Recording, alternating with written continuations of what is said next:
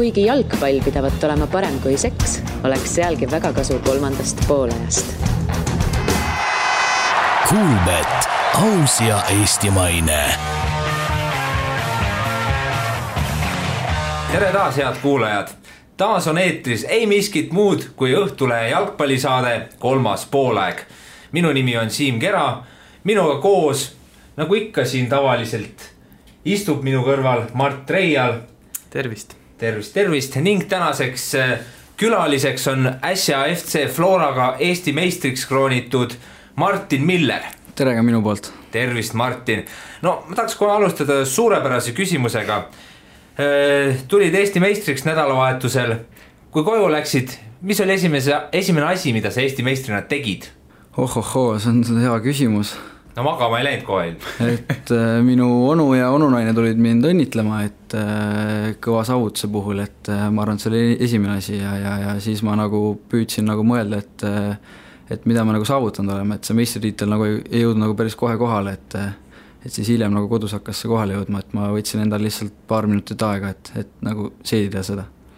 No eelmine aasta sa olid lihtsalt, ütleme nii, poiss Tammekas, nüüd sa oled mees Floras, et selline, ma arvan sullegi üsna üllatav, et see tiitel siin kohe esimesel aastal ära tuli. No otse loomulikult, et Tammekaga nagu sellist võimalust ei olnud, et Floraga nüüd kindlasti me nagu mõtlesime, et me peame selle tiitli võitma ja ma arvan, et kõik tahtsid seda tiitlit, et võib-olla see võidutahe oli nii suur ja sellepärast see tiitel tuligi, et sinu jaoks esimene tiitel on need viimased siis nüüd 4-5 päeva, mis sa oled nagu meistrina saanud veeta, ringi kõndida mööda Tallinnat ja võib-olla ka mõnda muud asulat, ma ei tea, et on kuidagi uhkem ka olla, et ikkagi mingi märk on ju maas. Ma arvan, see Eesti meistritiitel nüüd nii uhke ei ole, et ta kindlasti on omaette saavutus, aga et niimoodi siis üle linna käed taskus, põued lahti, et päris kõndida ei saa, et eks kindlasti ole nagu uhke ja meeskond on uhke, aga nii-öelda siis ära tõusta ei saa päris. No, Arno Paipers ütles vahetult pärast mängu, eks ju Tammekaga, kui te meistriks tulid, et täna õhtul tähistame kõvasti, et kuidas see siis õhtu välja nägi laupäeva õhtu? Käisime siis meeskonnaga Texases istumas ja ajasime juttu ja pidasime, Arno pidas kõnet ja rääkis mängijatega, et selline rahulik meeskonna koosviibimine siis oli. Üks elu lubati? Lubati. Suurepärane. Korra veel selle samasuguse nädalavahetuse juurde, et Tammeka vastu see meistritiitel võtta, et see oli ka kindlasti kuidagi võiks öelda kummaline sinu jaoks? Ei tea, kas öelda kummaline, aga eks ta natuke ebamugav nagu oli, et oleks võinud olla nagu mõni muu meeskond, aga mis teha, et selle tõttu nagu mängimispooleli jätta nagu ei saanud, et tuli ikkagi hambad risti võidelda. Ja pärast kindlasti kõik Tammeka poisid olid sul karjana ümber ja soovisid õnne, et vanad sõbrad ju kõik. Kui suures ei olnud nii, et ma arvan, et ma unustasin oma vanad sõbrad ära, et ma jooksin kohe oma meeskonna juurde ja tiitlivõitu tähistama, et pigem nagu mina unustasin oma meeskonnad ära, et oma meeskonna, vanad meeskonnakaaslased ära, et oleks võinud nendega ka nagu käppa lüüa ja tänada mängu puhul, et see minu poolt tegemata. Ütleme, igal pool räägitakse, kirjutakse, et ikkagi see tiitli tõi nagu Arno Paipers, et selles mõttes et väga suur osa sellest karikast läheb nii-öelda nagu heas mõttes tema hingel, et oled sa sellega nõus või milles see nagu Arno maagia siis seisnes? Ma olen sellega 100% nõus, et nagu kõik räägivad, et meil on noor meeskond ja et kuidas siis Arno nagu suutis mind mängima panna ja neid taktikalisi käike teha, et sellist treenerit nagu on raske tahta endale, et mina olen väga tänulik, et Arno suutis meid niimoodi mängima panna ja see on kindlasti pool võitu nii siis temale, et aga mis see Arno selline võluvits on, et mida ta tegi, sest olgem ausad, Flora oli selline ikkagi väga hea soos ka eelmise aasta lõpus, siis üsna üllatuslikult nii fännidega mängijate jaoks Argo Arbeiter, eks ju, vallandati ja nüüd tuli siis Arno, võib-olla kõik ma ei tea, ei vaadanud seda võib-olla kõige paremini, et mulle tundus isegi, et Arnosse väga ei usutud tegelikult, et mis siis oli see, kuidas ta Flora mängima pani, et on see lihtsalt Hollandi mehe kogemused? no ma arvan, et ennekõike muidugi kogemuse pagas ja see tema mitmekülgsus, et kuidas ta suudab mängijatega ümber käia ja seda platsi peal rakendada, et ma arvan, et see esimene sõna ongi kogemus. Kas nagu aasta jooksul oli väga palju sellist asja, ütleme Arno poolt siis, et tõesti lihtsalt noorte mängijate motiveerimist ja sellist, et ei ole vahet, et siin nii mõnelgi on ju üks enam esimene, teine hooaeg kõrgliigas, et see ei mängi mingit rolli, et te suudate ja uskuge endasse, te olete tublid poisid, kõvad mehed, et kui palju kui suur rõhk sellel poolel oli? Eks kindlasti ta hooaja algul lennutas erinevaid sõnu mängijate poole, et tuleb juurde panna ja sellist karmi sõnavõttu ka nagu kasutas, et meid nagu mõtlema panna ja tööle panna, et see nagu oligi võib-olla see võti, et miks me nii vihased olime. Sa ise kolisid nüüd keskpoolkaitsest ääre peale, kui drastiline see muutus on? No Tammekas ma olin mõned mängud mänginud vasaku ääre peal ja keskpoolkaitses siis minna nagu äärepoolkaitses, ma arvan, et see ei ole nii suur üleminek, kui siis minna kaitsest ründesse või keskpoolikusse, et ma arvan, et ma tulin sellega päris kiirelt toime, et hooaja alguses siis mind siin nagu tõsteti ja siis ma nüüd terve hooaeg olen saanud seal mängida, et ma arvan, et ma olen päris hästi kohanenud sinna. Aga mis selle nagu tagamaa oli, kust see initsiatiiv tuli, miks selle nagu, miks selline lüke, et oli teil keskel Tammekas väga, väga hea? Ma arvan, et Floras on keskväli nii tugev, et nähti, et minu parem positsioon on siis vasak äär, et ma arvan, et see tuli siis treenerite vaatevinklist. No, sellest kolimisest rääkides siis, kuidas sul see Tartust Tallinnasse kolimine möödus, et siin on tegelikult ka varem Tartu mängijad nagu öelnud, et alguses on ikka päris raske selle Tallinna eluga kuidagi harjuda, et on kiirem ja rohkem rahvast ja et tahaks tagasi sinna Toomemäele ja Rüütli tänavale, et seal palju mõnusam. Jah, ma ise mõtlesin ka seda, et aga kui ma siin Tallinnas elavad mul päris paljud sugulased, et ma olen ikkagi Tallinnas päris palju viibinud ja eks see algus oli ikka keeruline, et ma ei leidnud endal kohe korterit ja siis ma elasin onupoja juures seal ja ööbisin seal mõned nädalad võib-olla isegi diivani peal, et oli nagu keeruline seda korterit siin leida, aga siis ma selle leidsin ja siis hakkas ka kõik libedalt minema, et ma arvan, et ma olen päris hästi kohanenud siia ja Tallinn mul väga meeldib ja eks Tartusse tahan kindlasti tagasi, aga Tallinn on päris südamelähendane mulle juba. Selline tempo ei löönud kuidagi jalust, et elutempo siin? No päris jalust ei löönud, aga eks esimesed nädalad siin liiklemisega oli küll niimoodi, et pidid seda GPS-i jälgima kogu aeg ja siis, et see nagu natuke ajas stressi, et kus ma nüüd minema panen ja kus, kuidas ja et see nagu oli siin kiirem, aga nüüd ma olen sellega ära harjunud. Pead rattaga võib-olla trenni tulema, et Floras ju minu teada neid mehi ikkagi on. On, aga ratast mul ei ole siin Tallinnas, et ma arvan, et praegu Piritalt tulla on päris pikk maa, et ma arvan, et ma olen ennem trenni juba päris väsinud, et kui vaadata sinu numberid, et 27 mängu, 10 väravat, 5 söötu, mida need sulle kõnelevad? On see rahuldav, on see hea, on see halb, kuidas sa nagu ise neid hindad seda poolt? Ma arvan, et see halb ei ole, aga saab alati paremini, et oleks võinud lüüa 20 väravat ja rohkem värava sööta, aga ma olen rahul selle tulemusega. No see, et ütleme need enamik mänge ka ikkagi põhikoosseisus, kas see kuidagi, ma ei saa öelda, ütleme selles mõttes üllatav, eks iga mees tahabki põhisse saada, aga ütleme julgesid sa loota, et nii suur roll esimesel hooajal Floras? Ma julgesin seda arvata, aga ei oodanud, et nii suur. Et eks ma teadsin, et siin Floras on konkurents ja ma olen arvestanud sellega, et konkurents nagu teebki jalgpallurist parema mängija. Aga et ma nii hästi siia meeskonda sulandun, seda ma ei oodanud. Mis on selline kõige suurem erinevus Floras versus siis Tammeka, et selles mõttes jalgpalli poole pealt olgu see siis ükskõik mis ta on, aga mis on kõige rohkem erinev näiteks kahes klubis nagu mängija vaatevinklist? Ma arvan, et see kõigepealt see infrastruktuur, et kui palju väljakuid, kui palju paremaid võimalusi siin on, et sisehallist rääkimata, et ja pluss see, et muidugi siin mängijad on kõik professionaalsed, et ei tee lisatööd, et jalgpall ongi nende pühendumine. No siin Flora selle kompleksi kohta on ka mõnikord öeldud, et see on võib-olla isegi selline Euroopa keskmike tase, et sa oled ka mõnedes klubides käinud, eks ju, testimas Saksamaal, Soomes, et kas on siis, paistaks selline Flora kompleks ka seal silma, et oleks see ka nende tingimustes okei asi? Jaa, see on väga okei, et kui ma käisin siis Saksamaal, ma ei mäleta, kui vana ma nüüd olin 15-16, käisin Dynamo Dresdenis, et ma ütlen julgelt, et Flora on täpselt sama võrdne, et korralikud muruväljakud, sisehall, kuntsmuruväljakud ja kõik see riietusruum, et ja see muidugi koduväljak, et ma arvan, et see on päris võimas. Eestis võimsamaks ei saa vähemalt koduväljaku poolest. Ei saa küll, jah. Kuidas Dresdenis oli 15-16 aastase poisina Saksamaa, no mitte tippjalgpalli, aga ikkagi selle lähedast hõngu tunda?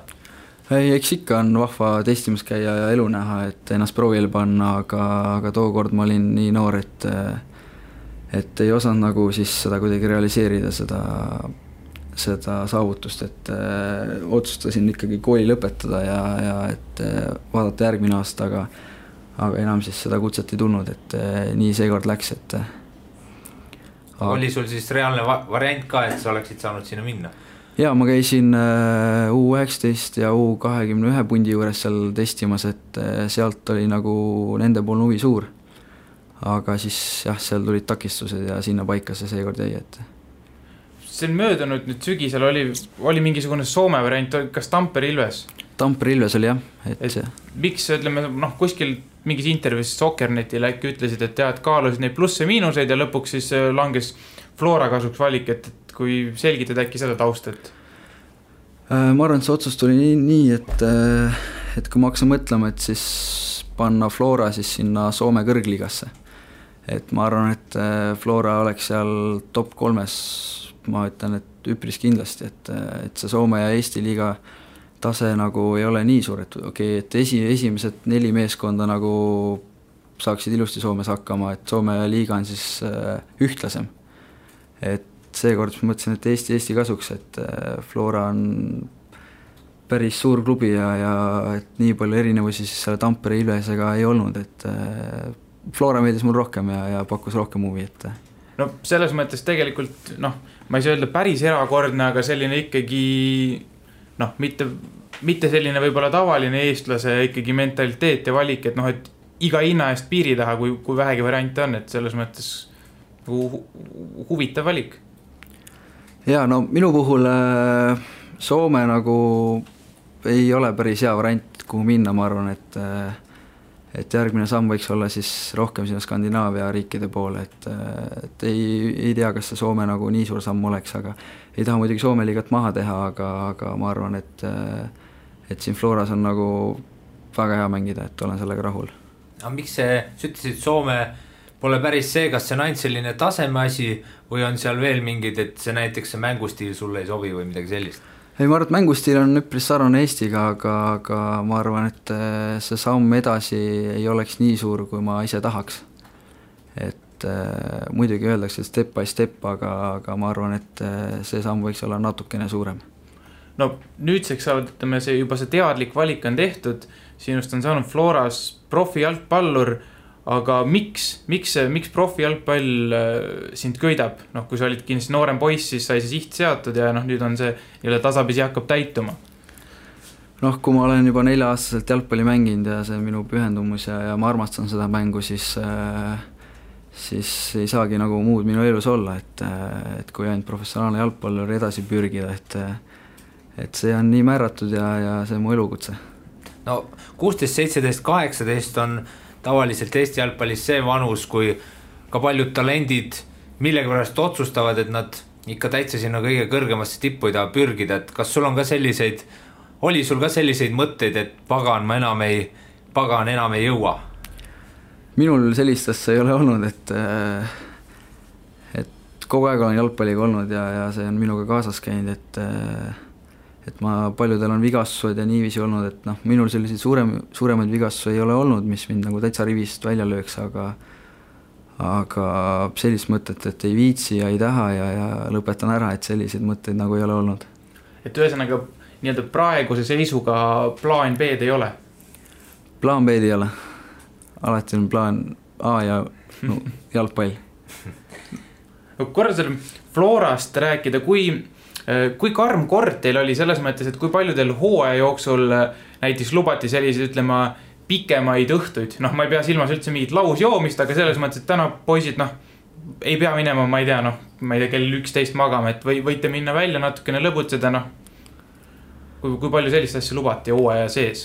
Ma arvan, et Flora nagu ei pea seda nii palju nagu mainimagi, et kui sa oled professionaalne jalgpallur, siis ilmselgelt nagu hooaja sees on väljas käimine nagu ei ole nagu mõistlik, et kui sa tahad olla jalgpallur, siis ja sa võidad midagi, saavutad midagi, siis muidugi pärast hooajaga nagu sa võid väljas käia ja lubada endal pikemaid õhtuid, aga ma arvan, et hooaja sees siis selline asi nagu ei tuleks nagu kõne allagi.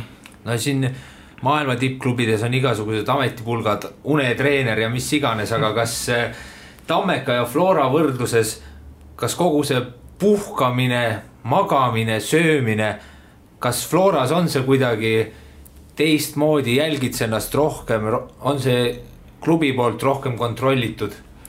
Ei ole nii palju, et eks ma arvan, et iga mängija tunneb ise, kui palju ta vajab taastumiseks unetunde ja mis sööki, et see on täitsa individuaalne, et Tartus, kui ma koolis käisin, eks siis ma arvan, et sain küll vähem unetunde, et nüüd sul on hommikul hakkab trenn, oletame 10 on kogunemine, et sa ikkagi õhtul, ma arvan, et 11-10 aeg nagu lähed juba magama, et aga kui meistrite liiga mäng on?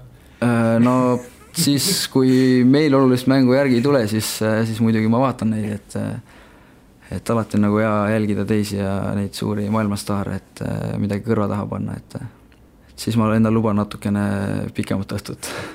No kes sul selline lemmiksats või lemmikmehed on?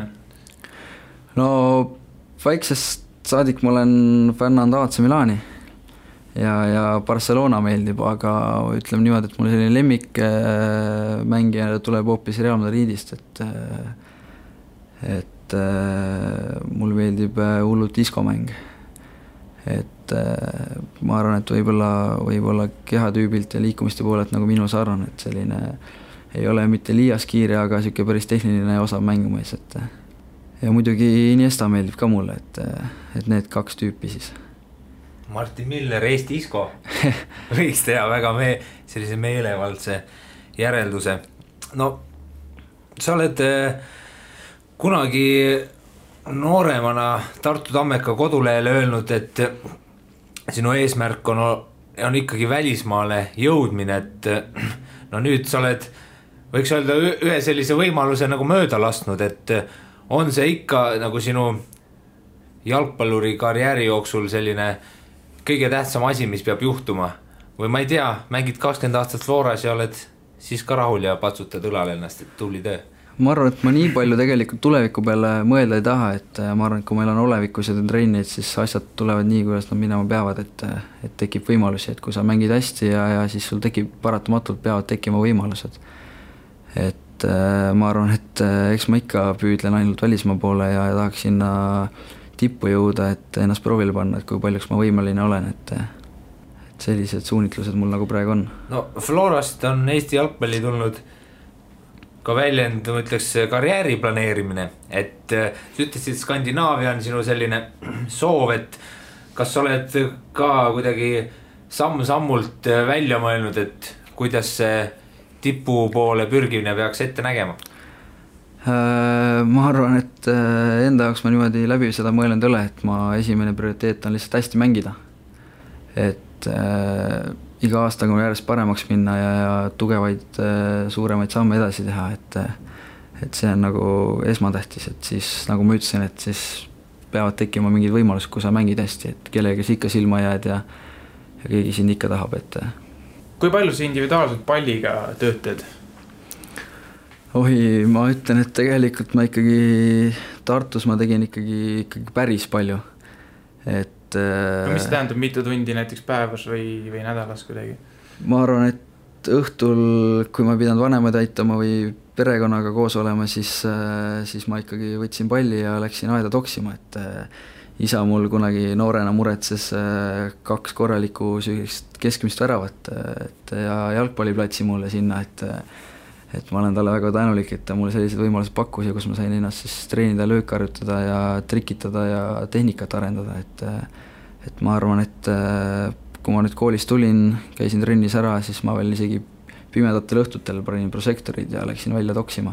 Et kui isegi trennivaba päeva ei olnud, siis ma läksin kas koju või siis läksin kuhugi jalgpallistatale, et sõpradega mängida ja ise trenni teha, et ma arvan, et selle poole pealt ma olen ise päris palju juurde pannud. Aga nüüd Tallinnas, kui nii-öelda sellist kodust head võimalust ei ole enam? On see kuidagi vaiksiks jäänud, et nii palju enam seda ei ole ja, et eks nüüd on rohkem see üks trenn ja keskendud sellele rohkem, et seal nagu on rohkem fookus, et sellist pallitoksimist päris nii nagu vanasti ei ole. Korteris vist ei ole mõtet laamendama hakkama? Praegu meil on üldse onu juures Spirital, et seal on aed, et seal ma vahepeal õhtuti ikkagi kõksin, aga päris sellist väljakut nagu mul Tartus sellist ei ole, et no kõksimisrekordit vist jalgpalluri ka eest küsida on üsna raske, et nad kunagi ei tea tavaliselt, et see on liiga suur number. Jah, ma siin suuremana, kui ma nüüd olen 18, 19, 20, et siin ma vahepeal olen proovinud, aga ise ma nagu lugesin, aga siis hakkas sassi minema, et see pall ajas nagu siis silmad nagu ringi käima ja pea ringi käima, et siis mul läks lugemine sassi, aga ma arvan, et ta seal 3000 kandis nagu oli, et mul pole sassi läinud, mul oli 40. Mul on vist 18, aga no ma ütleme, ei ole vaeva näinud ka sellega, et see ei ole väga tähtis. Aga lugemisest rääkida, oled raamatusõber ka? Noh, ma neid jalgpalliraamatuid, Messi ja Neymari ja kõik peleraamatud, nagu neid ma olen sirvinud ja lugenud, aga muidu nagu kooli ajal ma väga suur raamatusõber ei olnud, et kui ma pidin koju raamatut lugema minema, võtsin voodis selle raamatu lahti ja hakkasin seal lugema, siis ma 1, 2, 3, 4 lehti lugesin ära ja siis vaatasin aknast välja, et nüüd on aeg vist jalgpalli minna mängima, et suur raamatusõber ma ei ole, jah.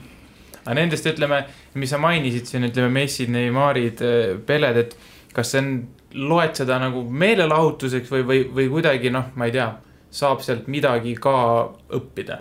Jaa, ma arvan, et see huvitab mind, et kuidas nemad nagu oma elu elavad ja kuidas nad seda kirjeldavad, et tahaks teada ka nagu nende elu, et kuidas nad oma elukäiku nagu kirjeldavad, et milline see olnud on, et see huvitab mind, jah. No lugemisest rääkides veel, siis mulle tundub, et ka paljud koondise pallurid hakkavad rohkem lugema siis, kui nad peavad koondisega kogu aeg lendama ühest kohast teise. Et siis nagu pole muud aega, et tuleb aina lugeda. Sinu koondise debüüt oli Antigua ja Barbuda vastu eelmisel aastal, et no Kariibi mere saared, et no olgem ausad, see on üsna kummaline koht, kus oma esimest koondise mängu kirja saada. No absoluutselt, et aga ma arvan, et elus tulebki üllatusi ja see oligi selline arukordne võimalus, kus debüüti teha, et see nagu jääb eluks ajaks meelde, et kui on selline eriline koht, et mõtled, et kus ma debüüdi tegin, Saint Kitts, Antigua, Barbuda, et mõtled, mis koht see oli, aga no näed.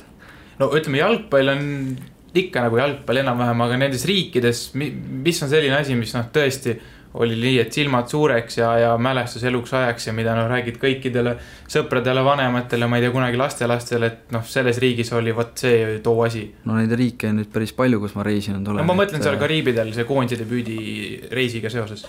Ma arvan, et seal olid sellised nagu pigem vaesemad väljakud, et ei olnud sellist professionaalsust, et oli väljak ja oli ta nagu milline oli, aga seal poisid nagu toksisid, väiksed poisid, et jooksid palli järgi, et sellised pildid nagu on, et umbes sarnased nagu on Aafrikas näete, et maikadega väiksed poisid siis ajasid seal palli taga sellise kehvema väljaku peal.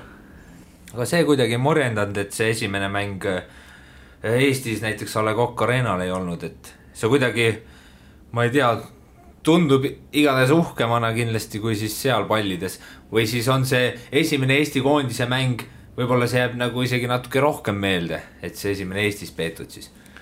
Ma arvan, et mõlemad jäävad meelde, et no ma ütleks, et see murjendaks, et eks A. Le Coqil on ikkagi hea mängida, et nüüd ühe mängu ma seal siis sain teha ja et eks uhke tunne on ikka. No nüüd augusti lõpus septembris valikmängudes Kreeka ja Küprose vastu mõned minutid said kirre 2 mängu peale, ütle ausalt, kas kas seal nagu valikmängus platsile minnes võttis nagu jala rohkem nii-öelda tudisema? Kreeka vastu nii palju ei olnud, et seal ma tundsin nagu ennast paremini, et siin A. Le Coq Arena'l küll nagu Eesti publiku ees ikkagi lõi jala värisema, et pean ausalt ütlema, et ma arvan, et esimest korda sellise publiku ees ja Eesti koondist esindada, et ma arvan, et võib igal noorel mängijal ikkagi natuke tudina sisse lüüa. No seal oli üks äre moment ka, kui kohe mängu läksid oma kasti lähistel, õnneks lõppes õnnelikult, et mis nagu ütleme pärast seda pääsemist peast läbi käid, mäletad? Seal oli päris palju momente, et ei tahagi hästi seda olukorda mäletada, et ma arvan, et seal oligi see, et ei olnud enesekindlust veel ja esimene pallipuude kohe, et tahtsid nii-öelda siis jalgpallimaailmas nagu tropp passi jätta, aga läks nagu täitsa valesti, et ma arvan, et sellise ebakindluse puudumine. Et oleks saanud kuskil ründefaasis esimest korda palli puuduta, et siis oleks, ma arvan, läinud ladusamalt. Et seal ta ikkagi natuke lõi jala värisema. Suvel olid euromängud ka Floraga, tegid mõlemad mängud kaasa Domžale vastu. Kuda nagu see tempo oli, lõi kuidagi ka hinge kinni või oled ütleme U21 koondisega midagi analoogset kogenud? Ma arvan, et U21-ga päris ei anna võrrelda see, et hakkas kindlasti Hispaania ja sellised tugevamate puntidega kindlasti, aga seal oli jah, päris raske oli see mäng, aga ma arvan, et ka mõtlesime võib-olla natuke üle, et oleks võinud julgemalt ja enesekindlamalt mängida ja võib-olla ikkagi oma mängu nagu mängida, et kodus me nagu läksime esimese minutit päris julgelt peale ja mängisime väga hästi võib öelda, et võtsime riski ja suutsime nagu nendega mängida, et ei tundnud mingit probleemi. Meie Mardiga võime vist mõlemad öelda, et sellised euromängud on, ütleks ikkagi aasta tippsündmus koduses klubi jalgpallis, et kas mängijana on ka see, et juba no praegu on juulini, ma ei tea, 7-8 kuud aegat, aga oled juba valmis, et kohe kui need 1 juuni läbi saab, et tuleks jälle uuesti, et tahaks mängida seal Euroopas? Muidugi tahaks mängida, tahaks ka edasi jõuda, et see nagu on esmane, et võid selle esimese ringi ära mängida, aga tahaks ka järgmisse ringi pääseda ja sealt edasi, et eks euromängu nagu on ikkagi alati hea mängida ja sealt õppida ja kogemust saada, aga nüüd on ka aeg nagu sealt edasi liikuda veel, et. No ma ütleks ikka võib-olla legendaarne küsimus, aga oli siis raske Eesti liigast minna sinna eurotempo peale? Ma arvan küll jah, et kui sa pidevalt ikkagi mängid Eesti liigas, siis Euroopa tase nagu ikkagi hoopis teine, et sellega harjuda seal ja selle tasemel mängida, aga ei ole võimatu. No sellel hooajal ikkagi ütleme kõrvalt oli nagu pisut igavam kui ütleme eelmine aasta, et kõige mis mul endal kõige rohkem nagu hinge peale, et ikkagi neid üllatusi oli vähe, et tagumine kuuik sai märksa vähem punkte kui eelnevatel paaril aastal, kaugemale ei ole vaadanud need kirja pannud, aga et mis nagu sina arvad, et kas siis esimene nelik pani juurde või tagumine kuuik andis natuke järele võrreldes tallinlastega? Ma arvan, et nii mõlemat. Et eks esimene nelik nagu kõik tahavad tiitlivõitu, et nad peavadki sinna ettepoole pürgima, aga tagumiste klubide kohta nagu ei oska midagi öelda, et eks nad ka muidugi pürgivad sinna ülemiste kohtade peale, aga keegi peab nagu ikkagi allapoole jääma, et see on paratamatu.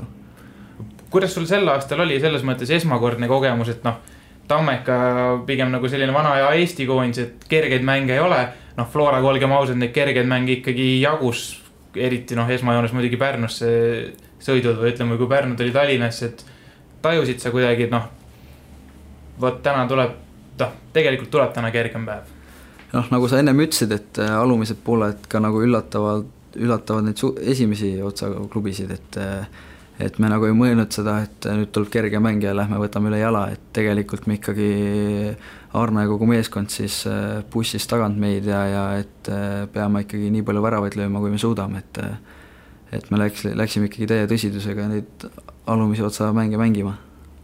No see vist ka seletab nii mõndagi sellist roppu skoori, et ma ei tea, kui seal on seal nagu siis, kas on mõnus väljakul olla või pigem on nagu selles mõttes igav väljakul olla, kui sa oled juba elust enesest, ma ei tea, Pärnu vastu 8-0 ees ja seal on ikkagi veel pool tundi mängida, et kas on see nagu selles mõttes nauding, nagu lükkaks hea sõpradega pärast kooli või pigem võiks nagu tööpäev tänaseks läbi saada, et aitab küll?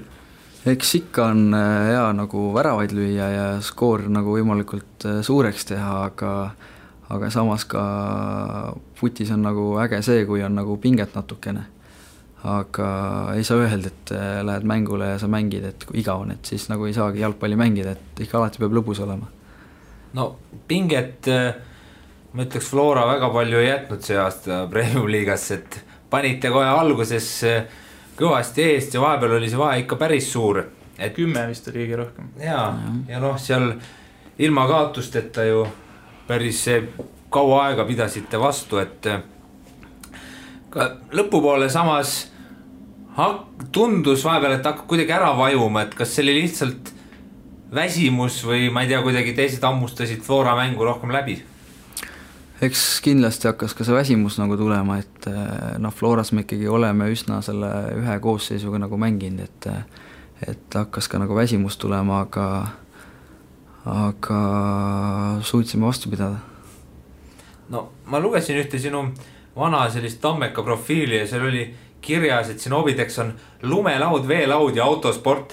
No ma pole küll jalgpalli inimene, aga jalgpallur, aga mulle tundub, et need on kõik 3 väga ohtlikud tala, mida jalgpalli kõrvalt teha.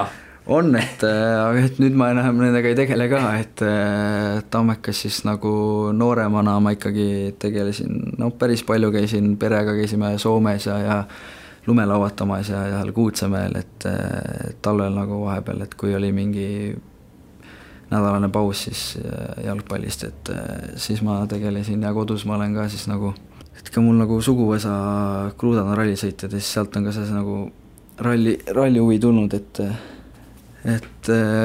peab ka mingeid muid hobisid olema, aga nüüd kui oled professionaalne jalgpallur, siis ikkagi pead ainult sellele jalgpallile keskenduma. Aga millest see hobi autosport väljendus, siis sõitsid ise rallidel või olid kaardilugeja või lihtsalt nii-öelda huviline? Ei, ma olin huviline ja kodus, eks seal elasin natuke Tartust väljas, et seal olid ka mul mõned rallirajad, et seal ma ka nagu ise proovisin, et siiamaani on huvi, et ma rallit jälgin aga ise seda nagu ei harrasta. Et ei ole kuskil mingi rahvaralli protokollist ei leia su nime? Ei, sealt ei leia, jah. Nüüd on ju mõnus ka selles mõttes rallisõber olla, et saab lihtsalt Oti tegemistel kogu aeg silma peal hoida. Jaa, absoluutselt. Et nii Ott kui siis mul sugulased Kruudad, et neil ka on nagu silma peal. No jah, sugulased Kruudad, ma arvan, vahepeal ikka ütlevad, et Martin, tule viime su väiksele sõidule kuskile Tartumaa teedel, ma ei tea, Kambja lähistel või kuskil, see oli palju Kruudateid. On, aga ma arvan, et ma sinna kaardilugejaks või sinna kõrvalistujaks ei julge istuda, et see on nagu juba teine tase seal, et no tippklubidel on vahepeal, no mis vahepeal või alati, seda ma täpselt muidugi tea, aga on sellised klausleid lepingus, et noh, mingite asjadega siis võib-olla mängija väga tegeleda ei tohi, et kas Floras on ka kuidagi seal lepingus kirjas, et sa pead oma, ma ei tea, tervist toidma, et no, et lumelauda sa ei sõida, et kas üldse tohiksidki lepingu järgi? Ma arvan, et ekstreemsporti lumelaud on praegu nagu professionaalse jalgpallile on nagu, ma arvan, et keelatud, et seal on ju sellised ohtlikud vigastused, et sellist asja nagu endal lubada ei saaks. No Mardi tutud taliajakirjaniku kurvastuseks ja sinu rõõmuks siis ega lund Eestis väga ei ole, nii et ei teki seda lumelaua kiusatust võib-olla enam nii palju kui varem. Ei, üldse mitte, et lumelaud on ammu juba maha müüdud ja et nüüd on ikkagi see esmane prioriteet on jalgpall, et eks lumelaud on muidugi fun ja kõik on lõbus ja sõpradega sõita, aga tuleb ikkagi elus mingid valikud teha, et ei saa seal ennast nagu päris lollis ka kukkuda, et mingid lolle vigastusi, et mina enam sellega ei tegele, jah. No, Floras teil oli selline ikkagi mõnusalt noor punt, kui võib-olla tõesti, ma ei tea, 1-2 meest välja arvata, siis ikkagi seal 20 ringis mehed enamus, et palju te nii-öelda hängisite niimoodi koos midagi, et kui putsasid jalas ei olnud ja palli kaasas polnud? Jaa, et meil noor punt ja väga kokkuhoidja punt, et väga mõnus punt, et ikkagi päris palju tegime erinevaid asju koos, et käisime kinos ja tegime vahel minu juures väiksed FIFA õhtud ja mängisime FIFAt, ajasime juttu ja et päris palju ikkagi võib siis öelda nagu chillisime koos, et Kes on Flora parim FIFA mängija? Tahtis küsida Mart ja küsin mina. Ehk siis sulgulis Eesti meister. Ma arvan, et mina. Kas teised kinnitaksid, kui helistaksid pärast Sapinenile või kellelegi? Sapinenile pole mõtet helistada, aga ma arvan, et eks nad kindlasti ei kinnita seda, aga ma arvan, et ma olen parim. Kes siis valib sellise ühise kinoskäigu filmi? Kas see on kapteni ülesanne või saavad kõik soovitada? Me niimoodi terve meeskonna käi, et iga kord on nagu erinev punt, et siin on 3-4 mängijat, et ma arvan, et ikkagi head sõbrad, et meil see maitse on päris ühtne, et tuleb nagu ühise otsusena see film, et no mis viimati käisid vaatamas Flora poistega? Nii palju on need, et ei tulegi meelde see viimane. Aga nüüd oli plaan minna Thori vaatama. On endalgi plaanis. Tahtsin juba eelmine nädal, aga ei jõudnud. Arvustused on head, nii et mul on kõrged ootused. Ja kui filmi nimes on Ragnar kirjas, siis ei saa ju olla halb Eesti jalgpalli huvilisele. No, sealt Tammeka lehed veel mul üks selline väga põnev seik jäi meelde, et kui sa sõitsid oma esimesele Premium-liiga mängule, eks ju, siis sa ütlesid Markus Jõgile, kes istus sa kõrval, et sa oled värava täna. Kas võiksime ikka arvata, et Martin Miller läheb selgelnägijate tuleproovi või mõnda teise sarnasesse saatesse? Ei, ma arvan, et mul nii palju annet ei ole antud, aga mul see sisetunne oli tõesti, et ma mäletan väga hästi seda, et hakkasime bussi minema ja siis Markus tuli mu selja taga ja siis ma patsusin õla peale, et vaata nüüd, et täna mul on tunne ja et täna ma löön ära ja nii läks. On sellised seigad kordunud ka? Jaa, mul samamoodi jälle, Markus Jõgi, et ütlesin, nüüd oli eelviimane mäng oli Narvaga, et jälle oli tunne, et hea tunne ja löön värava, et nii ka läks, et see on hea, see on dünaamiline tuua. Arnole võib-olla pead ütlema, et Markus tuleb Florasse osta, et siis ei tea, mis koos suudate korda saata, et teil on hea keemia, tundub. Aga sellega vist tõmbame joone alla. Mul on üks küsimus veel. Selline täitsa isegi oleme siin palju naerunud, aga tegelikult siuke tõsine küsimus võib-olla lõpetuseks, et lõpetame ikkagi nagu tõsise jalgpalli saate, tõsise noodiga, et sinu arvamus, et mis on selline Eesti jalgpalli võib-olla kõige suurem või üks suurimaid murekohti? Väga tõsine lõpp. On väga tõsine. Me peame mingi lõpusa küsimuse lõppu juurde mõtlema. Selline tõsine ja suur küsimus. Murekoht. Kas sa mõtled nüüd üleüldse või nooremate mängijate puhul või? Ei, üleüldse selles mõttes, et mis sulle tundub, sa oled 20-aastane, nagu ütlesid 4-aastasest saati jalgpalli mänginud, et midagi on ikka silma kõrva jäänud, mis kuidagi nagu Eesti jalgpallis võiks olla paremini, neid on palju asju, aga mis võiks olla nagu kõige rohkem paremini, mis on kõige kriitilisem? Ma arvan, et kõigepealt võiks olla see, et kultuur võiks natukene muutuda, et see eestlaslik kinnine kultuur, et võiks just nagu väikse poisina kogu aeg toksida ja see võiks nagu jätkuda. Et see pühendumine ja see jalgpalliarmastus võiks veel suurem olla siin Eesti riigis, et selline kokkuhoidvam ja siis tagant toetav, et siis nii ka lähevad nagu mängijad paremaks ja siis läheb ka Eesti liiga ühtsamaks, et ma arvan, et tuleks veel nagu rohkem trenni teha. No hüva, siis jõudu tööle kõikidele jalgpalluritele. Aitäh sulle, Martin, et tulid 3. poolaega ja soovime sulle palju edu ja palju selliseid kõhutundeid, mida sa saad siis Markus Jõgile edastada. Aitäh kutsumast. Ja, kohe jätkame siis Coolbeti panustamisrubriigiga, kus oleme mina ja Mart. Coolbet, aus ja eestimaine. Aitäh siis veel kord Martin Millerile, FC Flora mängijale, kes äsja tuli Eesti meistriks. Temaga on jutud räägitud. Nüüd hakkame Mardiga rääkima Coolbeti panustamisrubriigi jutte. Oleme taas välja valinud 3 põnevat nädalavahetuse kohtumist ja üritame siin oma 2 ehk siis kokku 4 ajupoolkeraga mõelda, kes on soosik, kes ei ole soosik, kes kaotab, kes võidab, kes viigistab. Keegi ei viigista kunagi Mardi jalgpalli unelmates. No Levadia Flora, viik.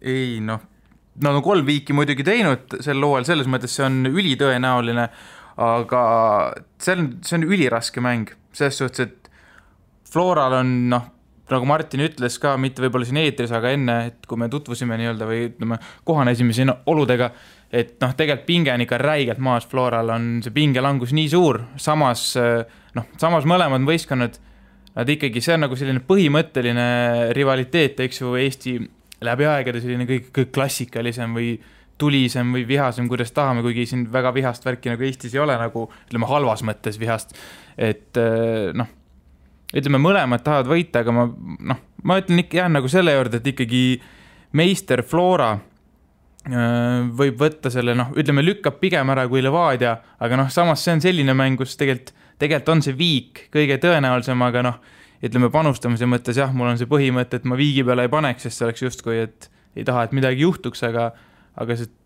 tundub tegelikult kõige tõenäolisem. Ja noh, Levadial on pigem see, et okei, Floral on pingelangus, aga Levadial võib olla nagu mast maas, et noh, neil on ka see õbe, eks ju, aga neil ei ole püüda midagi, noh, samas teisalt, eks ju, nad tahaks ju ka, mis oleks veel ägedam, eks ju, ikkagi meistrile ära teha uue lõpetuseks, et noh. Eks nad ka ilmselt meenutavad praegu seda kunagist Saaremaa armastatud räppari Beebilõusta mantrat, et teine koht on kaotus. Nojah, nii on. Levadia 2.20, võidukoefitsient, Viik 3.55 ning Floral siis 2.75 ja mõnes mõttes kurb, et selline Eesti jalgpalliajaloo kõige klassikalisem derbi. No ikkagi Tallinna derbi, originaalne Tallinna derbi. OG värk on suht mõttetu mäng kokkuvõttes, sportlikust vaatevinklist. Jah, selles suhtes küll. Kindlasti on vähem mõttetu mäng Manchester City, Londoni Arsenal, mis siis ka Inglise kõrgliigas toimumas 1.50 City, 4.80 Viik, 6.75 Arsenali võit ja siis veel selline koefitsient, et City lööb üle 3,5 värava, selleks siis 3.90. No vaatate mõtlikult otsa nendele numbritele. Ei noh, selles mõttes see 1.5, City 1.5, noh, see on lihtsalt liiga madal, jah. Et see ei ole nagu, et tegelikult see ei ole üldse väike risk. Ikkagi Arsenal, noh, eks ju, see ei ole mingi Cityl ei ole nagu sellist võitu garanteeritud, et kaugel sellest 1.5 on nagu väike risk, samas nagu Arsenali koefitsient, mis ta oli üle 6 midagi.